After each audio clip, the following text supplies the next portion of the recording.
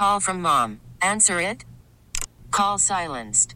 Instacart knows nothing gets between you and the game. That's why they make ordering from your couch easy. Stock up today and get all your groceries for the week delivered in as fast as 30 minutes without missing a minute of the game. You have 47 new voicemails. Download the app to get free delivery on your first 3 orders while supplies last. Minimum $10 per order. Additional terms apply. T-Mobile has invested billions to light up America's largest 5G network, from big cities to small towns, including right here in yours. And great coverage is just the beginning. Right now, families and small businesses can save up to 20% versus AT&T and Verizon when they switch. Visit your local T-Mobile store today.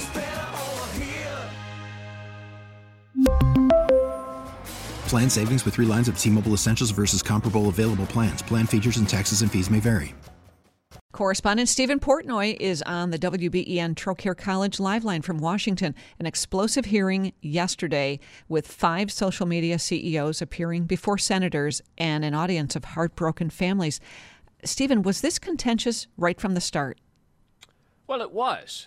Look, you have a dynamic where senators from both parties want to have a public shaming, a tongue lashing of these CEOs. The CEOs insist they're doing all they can to prevent their platforms being used for child sex exploitation and extortion. And behind them, you had the families of people, young people who have taken their own lives because they've been bullied, harassed, sexually exploited, or extorted on those social media platforms. But what does it all boil down to? Yes, we could talk about the grilling, a bipartisan grilling, the tough questions being asked. But what are these senators preparing to do about it? Well, yesterday, the Senate Judiciary Committee acknowledged that on a bipartisan basis, overwhelmingly, unanimously, 5 times in the past year, this committee has sent legislation to the Senate floor that would aim to solve this problem. And what has happened since? Nothing. The Senate has not taken up the bills. The House certainly hasn't either. They're not about to become law. And why? Because these powerful, entrenched corporate interests, the CEOs representing them, object. And what an interesting thing yesterday to have these senators essentially asking permission of these CEOs. May we please pass this law that regulates your companies? And the CEOs sat there and said, we're not prepared to support these law changes. And so it's possible, if not likely, that nothing will happen. And so yesterday amounted to a very powerful tongue lashing and a shaming. And you had that moment where Josh Hawley of Missouri wagged his finger and Mark Zuckerberg stood up and faced the families and said he was sorry for what they'd been through and vowed to do more. But what is the Senate prepared to do? Is it prepared to do more? It seems the answer is a big question mark at the moment, because these companies have been lobbying behind closed doors against any further action that would try to solve this problem. And what are we talking about, really, at the end of it? We're talking about Section 230 of the Communications Decency Act. You've heard so much about it over the years. It provides civil liability protection. That is to say, it prevents these companies from being sued for what users might do on these platforms. And the argument for the last nearly 30 years has been that these platforms exist to provide engagement, that users should be responsible for what happens on these platforms. And if someone commits child sex exploitation or extortion, well, those individuals should be accountable, not the platforms, because the platforms exist simply to provide the exchange. Well, despite all the talk of Section 230, the politically charged nature of it, the idea that the companies are censoring certain viewpoints, despite all of that and setting it all aside, you still haven't seen any reforms because Congress has felt paralyzed to do anything about it because of the entrenched corporate interests here and the weighty political environment around social media regulation. And Stephen, you mentioned one of the focuses of this hearing, but even within this one singular hearing, it seems like focus gets diverted, and it's tough to know exactly what you're going after. You mentioned child exploitation and kind of some would call it a loophole of how these social media companies get around that. At the same time, you had families there and another headline-grabbing moment talking about the negative effects emotionally, socially on children that just going on social media, period, can have. And they're really 2 separate issues that you don't know which one to attack first. Well, and the other thing is, look, to what extent are parents responsible, and how should they be armed for themselves to prevent children from falling into these traps? You know, the law already has it that if you're under the age of 13, you're not supposed to be able to be on social media, but How does a 13-year-old prove he's 13, and how does a 12-year-old prove he's 12? The argument is that everyone's to blame and no one's positioned to do anything about it, so the finger gets pointed at the social media companies that they need to do more, and they insist they are, but everyone knows they're not doing enough.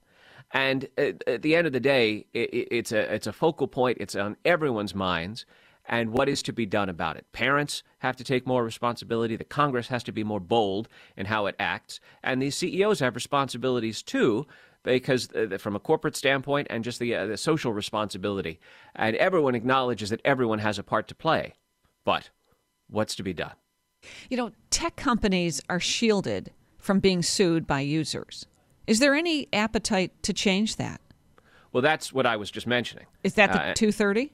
That's exactly right. It's Section 230 of the Communications Decency Act, which has been the focus of conversation in the realm of social media regulation for years, and still nothing's been done. These bills that the Senate Judiciary Committee has already unanimously sent to the floor get at this Section 230 liability protection.